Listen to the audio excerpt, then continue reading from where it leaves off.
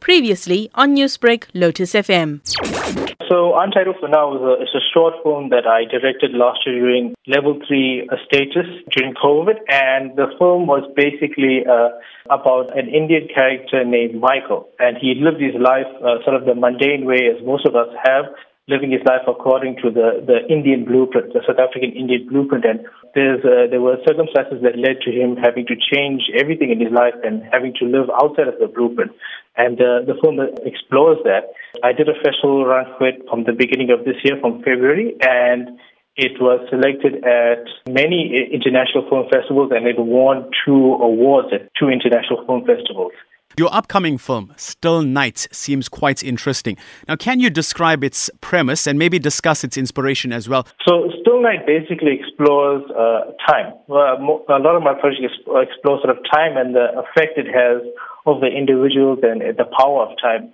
So these 2 individuals were lovers and were dating. They broke up, and the film takes place 7 years after them separating and what's happened to them within that time and the reason for them sort of separating and breaking up, and explores sort of how different they are in different stages of their lives. Because when they were initially dating, they were still sort of teenagers with a lot of adolescent sort of immaturity and whatnot. Now they're adults, and it explores sort of being sort of a young adult and what is expected of you and sort of what it actually is like, especially in the 21st century and 2021. And Veron, what about your proposed web series, Cake Lighties? It's not only unique in name, but also in its execution, where you hope the location and setting of the film, being Durban, will also bring about more character to its story.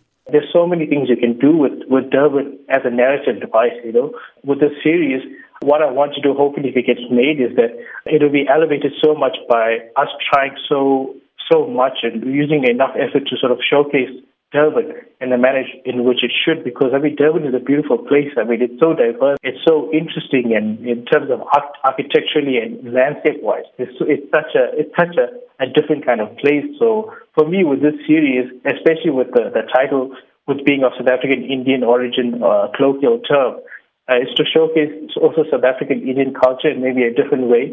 Newsbreak, Lotus FM, powered by SABC News.